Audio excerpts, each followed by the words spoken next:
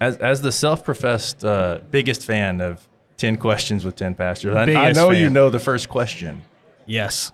So do you prefer In-N-Out or Five Guys? In-N-Out all day. And tell me why. Five Guys is gross. That's why. Yeah, Five Guys fries are very greasy. That's and true. the grease at the bottom of the bag makes me never want to eat it. But you still do sometimes. You're aware of Five Guys. Yeah, my wife makes me. The only time I eat Five Guys is when my wife makes me. Okay. But I prefer In-N-Out all day long. It's not a California thing. No, it's not a California thing. It's a taste thing. It's a taste thing. It is a I have a fine taste in food thing. Others do not. What do you put on your In-N-Out burger? This isn't one of the questions. I don't put by the way. anything on there. It's just the Cheese. Just the cheese and the Cheese. meat and bread. Yeah. That's simple. Vegetables should not be wasted. I thought this was going to be your answer because Five Guys has too many toppings, and you're not a toppings guy. I'm not a toppings guy. You like it plain. All right, is this really the first question? That's the first question. I Okay. can do my intro now. Okay, go.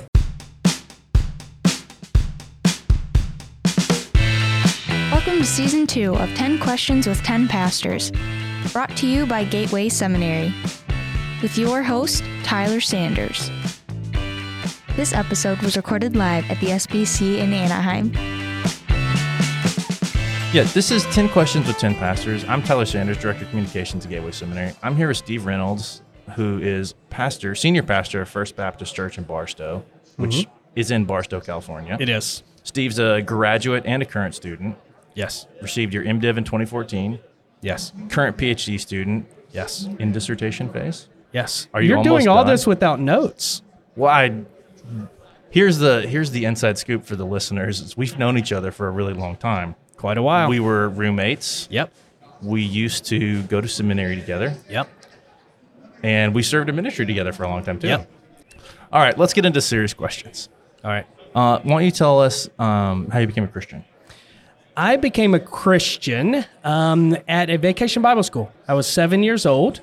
I tell folks Southern Baptist is everything I know. I was born and raised in Southern Baptist churches.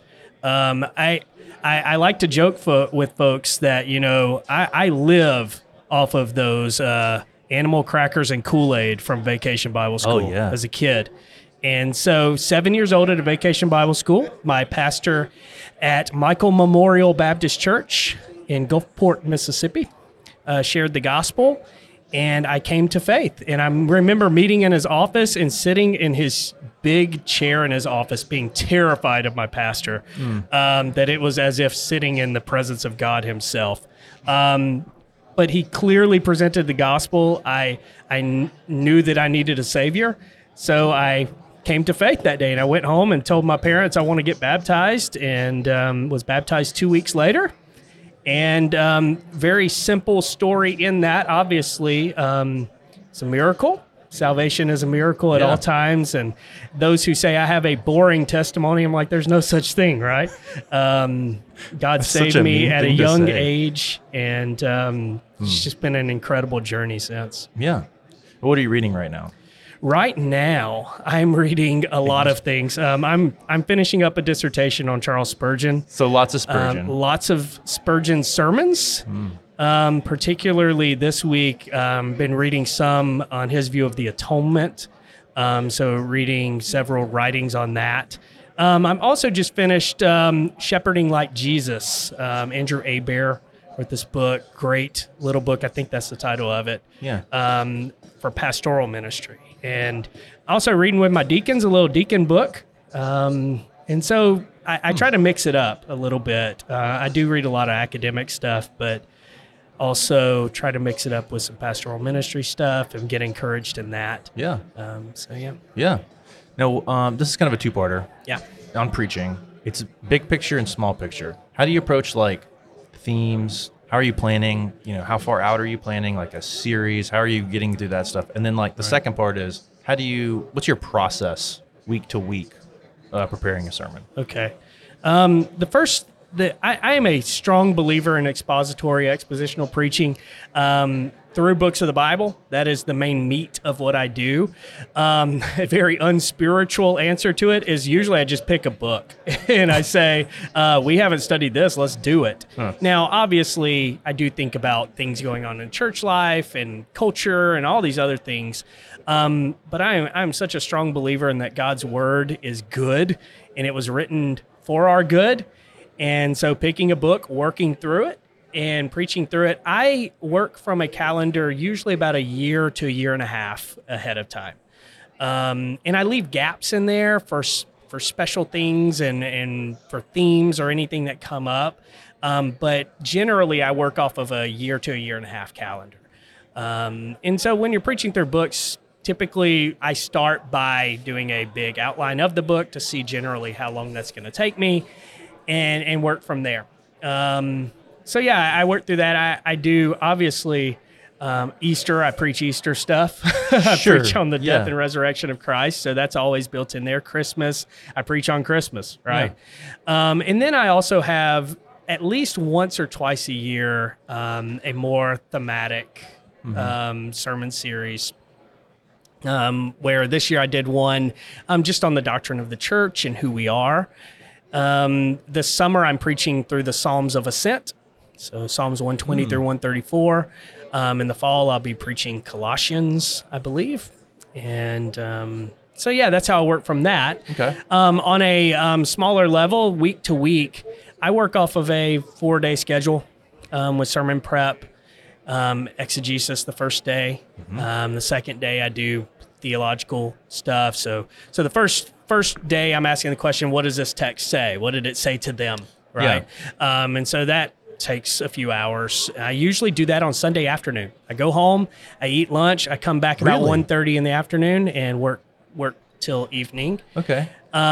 Because Mondays are kind of hectic in church. A lot of my meetings fall on Mondays. So and then Monday/Tuesday, I do the theological work. So the question is, what does the whole Bible say about this text for me? And so I'm doing systematic theology, biblical theology, and looking at just the bigger picture of Scripture and themes, theological themes in the text. On Wednesday, I am doing my application. You know, what does this say to us, this text? And so I run through a list that I work off of different people that may be in my audience. And I say, you know, what does this text say to an unbeliever? What does this text say to a believer? What does this text say to someone who may be anxious or someone who may need to be humbled in their sin? And so I kind of work systematically through that. And it helps me, and I'm praying through that the whole time, of knowing my audience, but also knowing what this text has to say to my audience.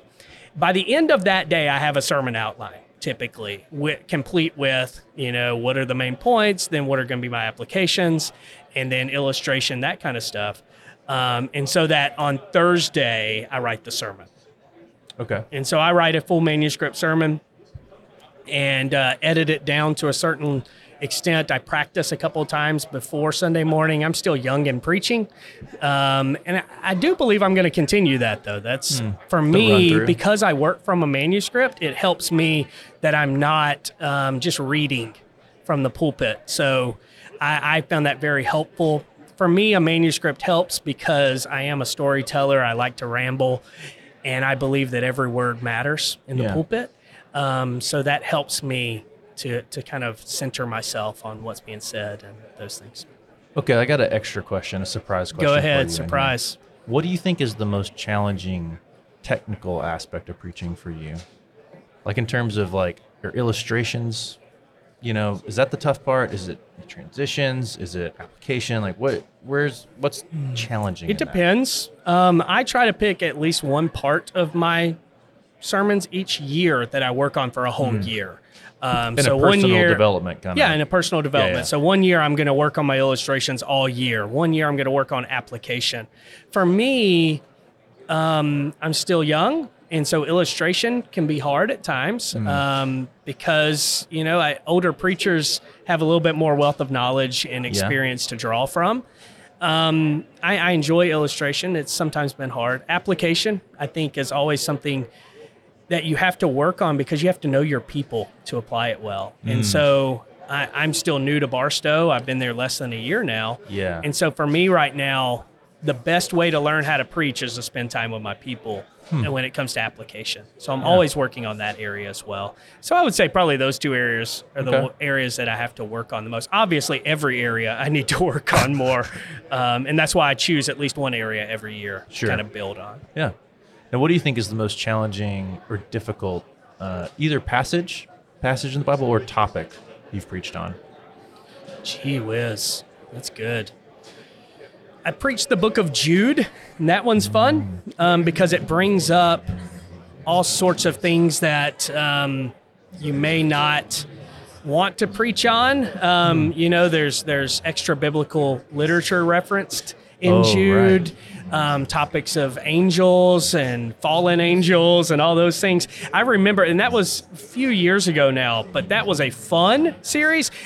Usually I don't say something's hard, I say it's interesting, right? So that was an interesting series for me. You know, all of us have topics we don't like to preach on. Yeah. Divorce is one I don't like to preach on. Oh, sure. Obviously, it's a hard topic for so many. Yeah. Tithing is something I don't like to preach on, but we do it, and it's good for us. Yeah. So once again, that's why I like to pick books and preach through them, because it forces me to preach on texts that I may want to skip. Right. And so it's funny, a lot of people's answer to this, as I ask folks, is like Old Testament text. I love to preach the Old Testament. I love preaching Genesis through Deuteronomy, and well, you preached through Genesis for Christmas for a few years, right? Yes. Isn't that right? Yes. I find Genesis, you know, obviously is the foundation of a lot, and I think it's foundation of our understanding of theology in so many ways. And so I enjoy Genesis as one of my favorite books to preach. Actually, Genesis and Exodus, love them. What is a swing and a miss you've made in ministry? Swing and a miss. I did youth ministry for a while, so it's like every week something there, right? Put stuff on the calendar and no one shows up. I mean, I could share so many stories of that. Many times I'll just give a general answer. How about that? That's fine. I've learned as a pastor, most of my swing and misses happen when I don't include other people in the process of making a decision. And when I don't pray through it well enough, and when I don't get some wisdom in it. And then, so alongside that, also when I feel as a pastor, the Holy Spirit leading me, that sometimes I'll just, let's just please the crowd, right? Yeah. A lot of times for me, swings and misses in ministry have happened that way. Yeah.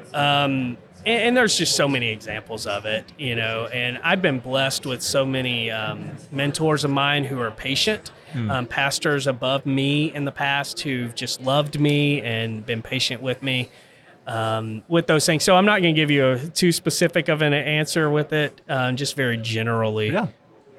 That's fine. It's okay? It's acceptable. You'll accept that? I accept that. You were there for several of them. Well, I know we did several ministry together. with me? Yeah, my best one actually was after you left when I did that youth night. We did movie night in the kind of the backyard of the church, and the sprinklers came on. I literally was thinking to myself, like, this is a perfect event. Like, everyone's happy. It's pleasant. Sprinklers. It's a perfect. And the sprinklers came on, and it was just a mad rush of pulling the, like the screen, the TV projector, all that kind of stuff, like out of the water. I mean, it was That's just great. It was a nightmare. I think and then everyone was wet, but we still had to I think it was an all-nighter at the church too. So it was just it completely fell apart. Every all-nighter I've ever done with you felt like a swing and miss. That's true. That's true. That's just one. We went camping with some youth once, and we didn't put the food up, and the raccoons. You slept in a hammock, and they about killed you that night. Yeah. And then we did an all-nighter in the church once where kids spilt stuff all over the carpet. And that was everyone's favorite Sunday school room. Right. At 3 a.m, I think we were scrubbing. And it was like, how is this much Coca-Cola on the ground? It's like more than we bought. Yeah, it was rough. I think I swore off overnighters then. I think that was kind of. That's the last one I've ever done. Okay, Steve. This is two separate. We'll count as two separate questions. Okay, but they're related. What is something you think that pastor cannot learn in a seminary classroom? that they cannot Yeah. learn in a seminary classroom. Or it could be personal for you. What's something you feel like you had to learn in ministry? Are you couldn't going to really ask get me in what they question? have to learn? Yeah, that's the Okay, opposite let me side. start with that one. You want to do that one first? Okay, Can I yeah, start? Yeah, let's do that. Don't you love me? All right. What do people have to learn Yeah. in seminary? What's the thing you have to get? I think in seminary you have to learn how to study the Word. Seminary is very helpful for that. But alongside that, also, I think seminary, you need to get out of it learning how to disagree with folks, learning how to hear different opinions on things, Yeah. and be able to deal with that. Yeah. Because I think in ministry that comes up so much, and that seminary just helps with that. Yeah, Sitting right. next to someone who's going to disagree with me on, some minor topic. Yeah. And having those discussions and learning how to disagree with one another and love each other through it. For me, I feel like that is something so necessary to learn at that stage. Yeah. And how to study the Word. So having the proper tools. Seminary is really good at giving you the tools for study of the Word and theology and history. Seminary doesn't always tell us what to think and what to believe, but it teaches us how to think and how to believe and how to come to our understanding of things. Yeah. And so I think if you're going to go to seminary and you're going to get what you need to get out of it, you need to learn those things Yeah. at least. Yeah. What you can't learn in seminary, I would say integrity. I think seminary gives you opportunities to test your integrity Yeah, for sure. plenty of times, Yeah. but I think you can't learn it. Yeah. I get emotional thinking about it just because I think about the lack of integrity that we see in ministry. And you think, oh man, they should have learned that in seminary. You can't teach it. You can't teach holiness. Yeah. You have to learn it from the Word. You have to learn it from your own personal growth as a believer. Yeah. And seminary, like I said, can give you opportunities to test it. But in the end, if you want to get through seminary without learning that, you can. Yeah. And you, in ministry, you have to have it. Yeah. It'll ruin your ministry every time. Yeah. Yeah. Yeah. Last question. Yeah. If you could, what advice would you give yourself your first year in ministry? Trust the Lord. I've heard the quote several times through several different people, so I don't know where it originated, but young ministers tend to overestimate what we can do in 1 year and underestimate what Jesus can do in 50 years. And so take your time, trust the Lord. Don't feel like you have the weight of the world on your shoulders. Love your wife, love your kids, Yeah. take your time. It's just such an important thing that we fail to do sometimes. Yeah. Because in pastoral ministry, we all have a heart for people, hopefully. We have a heart for the church, and sometimes we get that pressure on us, like, oh, I have to do this. I have to do this. My wife is a great resource for telling me, Steve, first of all, not everybody's sitting at home thinking about you all the time. It ain't all on you. And number two, Steve, Jesus loves his church a whole lot more than you do. Trust him. He died for the church. You didn't. Yeah. So those are, I think I have to repeat that to myself, Yeah. still in ministry after a few years of it. Yeah, for sure. And so I think I wish, though, I would have told myself that earlier. Yeah. So, That's good. yeah, that was 10 questions.